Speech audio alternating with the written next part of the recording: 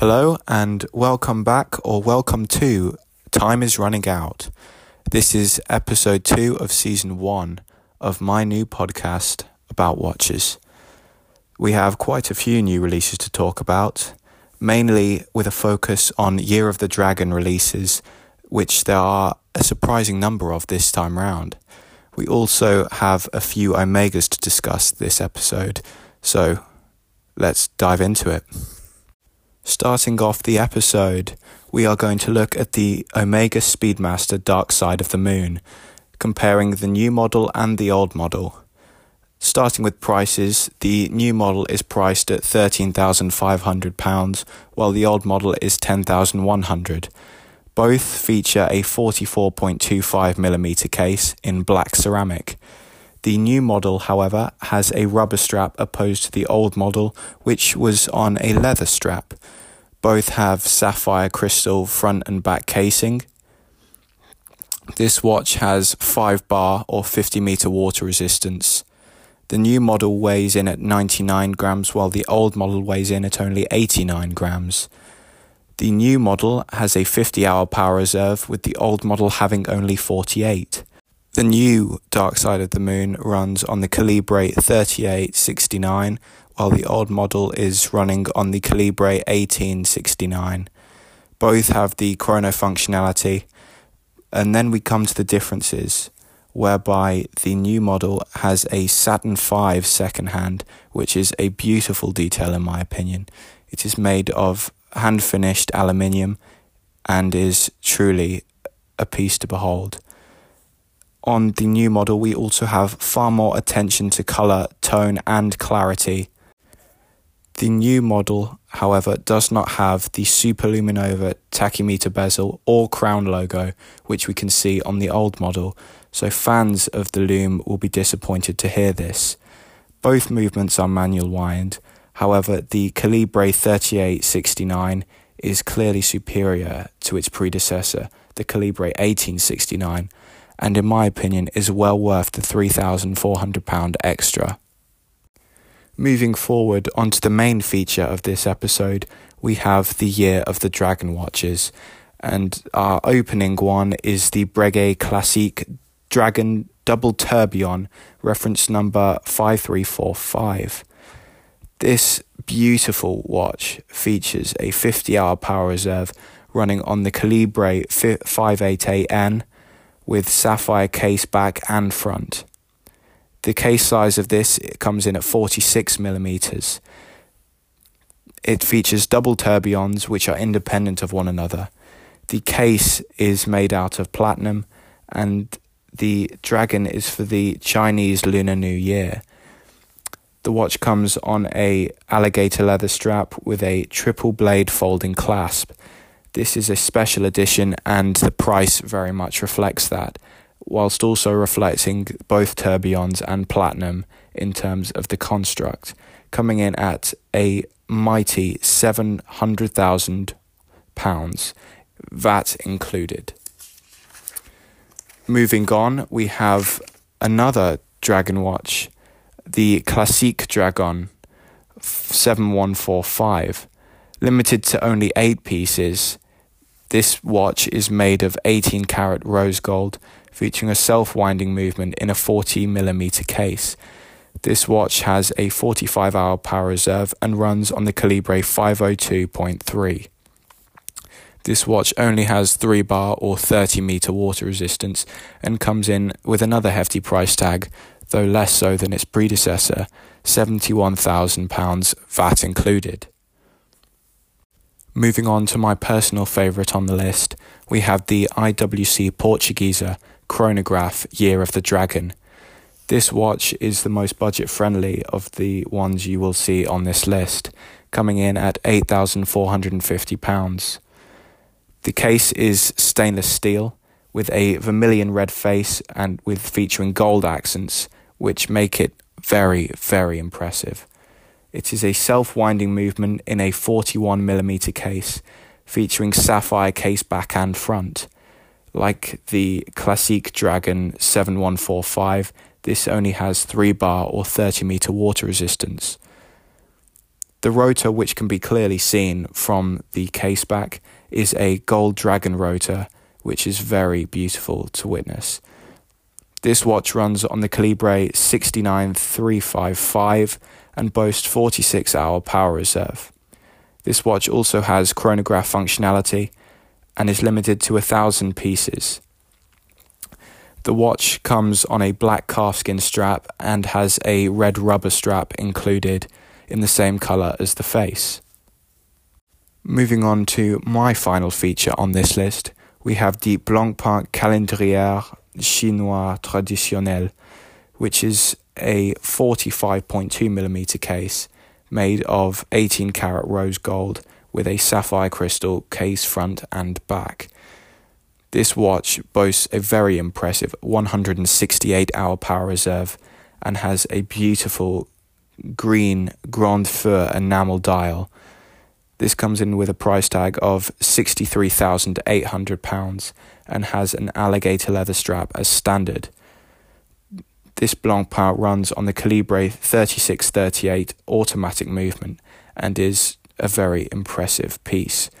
It features a perpetual calendar with a yin and yang rotor, which is very beautiful. It also has a moon phase functionality at 6 o'clock on the dial. Like in our last episode, we also have another AP Royal Oak collaboration to talk about. This one being the AP Royal Oak Female Concept, featuring a flying tourbillon and limited edition. This particular model is a collaboration with Haute Couture designer Tamara Ralph. This beautiful piece is in 18-karat rose gold, which has the frosted effect. It's a 38.5mm case with a 20-meter or 2-bar water resistance. The dial itself is brown, bronze, rose and yellow gold layered, which creates quite an impactful effect. The hands on this are rose gold and feature quite a bright luminescence. This also comes on an alligator strap as standard with an 18-karat rose gold clasp. This particular model runs on the Calibre 2964, which is a manual wind movement, running a 72-hour power reserve. In my humble opinion, this watch is not all it's cracked up to be. It's not necessarily the most attractive watch, or necessarily what lots of us were looking for in terms of another AP collaboration. Since our last episode, I have purchased another watch, this one being the Omega Seamaster 300-meter diver. This is a beautiful watch and has changed very little over its several decades. This particular one I got is a 2001 model. It features a helium release valve and a one-way bezel, as we would expect on any diver. There is a date window at 3 o'clock and it is an automatic movement. This particular model runs on the Calibre 1120 and has a 44-hour power reserve in a 41mm case. The dial on this is the classic that we expect of a Seamaster and is the blue wave dial. This watch has a blue aluminium bezel and a sapphire crystal front, although I have been told you can also pay to have a exhibition caseback put on, though I personally don't see the point. I purchased this particular one second-hand, and you can tend to see these particular ones selling for between £2,000 and £4,000.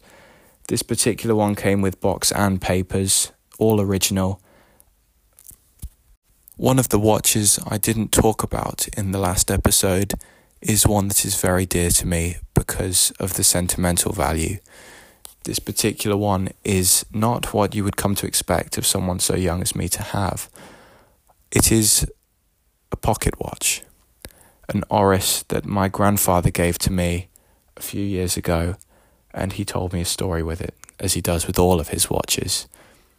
This particular one he was given on his 21st birthday, and he has had it tucked away for a great many years. I had spent many years looking at it, admiring it, and enjoying it. And eventually, he gave it to me.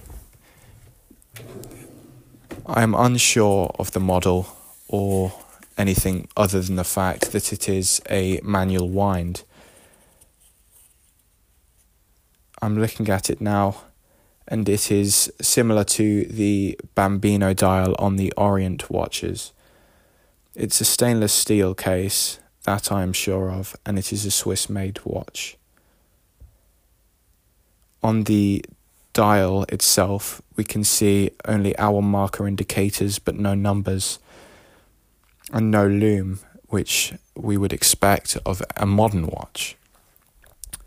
On the dial at 12 o'clock we have written Oris and anti-shock, and down at 6 we have it written Swiss-made. This particular piece is of sentimental value to me because I know it was so important to my granddad when he gave it to me. Something new I wanted to talk about is watches within the automotive industry, and there are a few that come to mind when I think of this, all three of which are Rolls-Royces. The first being the Rolls-Royce boat tail. Rolls-Royce has got quite a taste for fancy clockery. One of 3 bespoke boat tails revealed in 2021 came with a very fine set of matching detachable clock watches from Swiss specialist Beauvais. Each has a 44mm white gold case, which are double-sided, and a Rolls-Royce grille and Spirit of Ecstasy emblem on one side, a hand-painted boat tail on the other. It can also be detached and worn as a watch, widely rumoured to have been bought by Jay-Z and Beyoncé. Another one-off Rolls-Royce, another unique clock or watch, this time from another of Switzerland's very finest, Vacheron Constantin. The Amethyst is the second of 4 drop-tails that Rolls-Royce intends to build, a 2-tone purple beauty named after the birthstone of the buyer's son.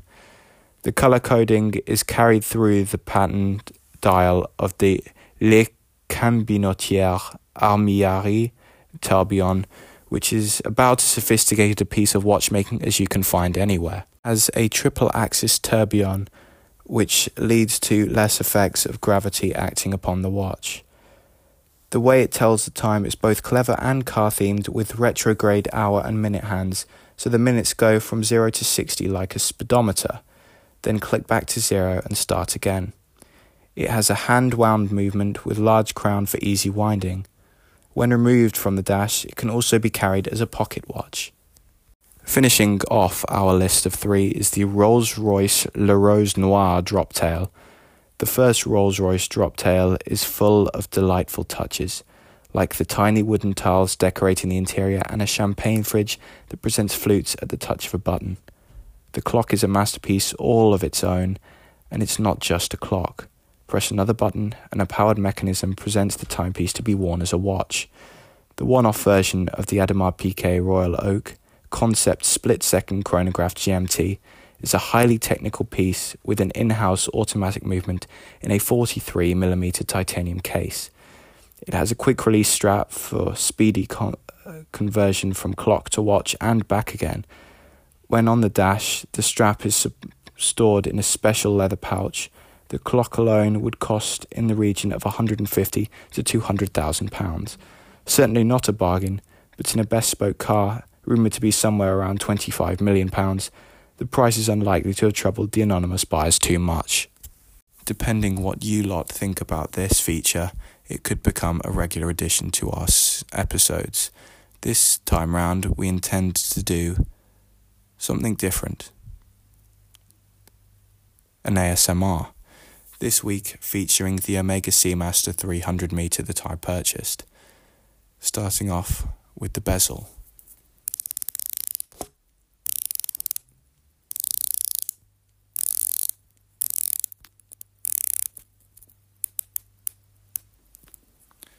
Moving on to the crown.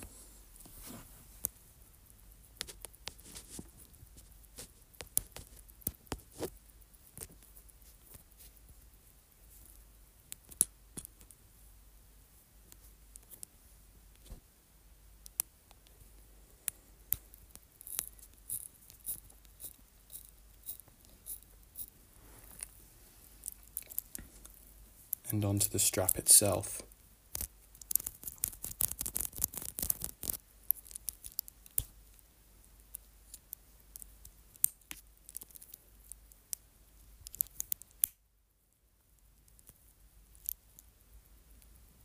Another new feature of this episode for the podcast is a brief overview of the history of various watch brands, starting this episode with Tudor, a brand that rose to prominence a great many years ago and then was reintroduced thanks to David Beckham's efforts in 2017. Tudor has a long and very rich history. This next bit is taken directly from Tudor. It was 6th March 1946, and the author of these words was none other than Hans Wilsdorf, a prominent figure in Swiss watchmaking since establishing Rolex during the first decade of the 20th century and successfully overcoming some of the sector's principal technical challenges in the process. By this declaration, for some years now, I have been considering the idea of making a watch that our agents could sell at a more modest price than our Rolex watches, and yet one that would attain the standard of dependability for which Rolex is famous. I decided to form a separate company with the object of making and marketing this new watch. It is called the Tudor Watch Company. He officially announced a new brand, Tudor, as well as the novel position and communication strategies that he had in mind for it. Hans Wilsdorf's intuition was as ingenious as it was simple. At the time, the wristwatch market was in full expansion. The public was quite ready to recognize and appreciate a product for which all the technical and functional characteristics, as well as the distribution, would be guaranteed by an established watch brand reputed worldwide for the quality of its production. A bold new vision dates 1926 through to 1952.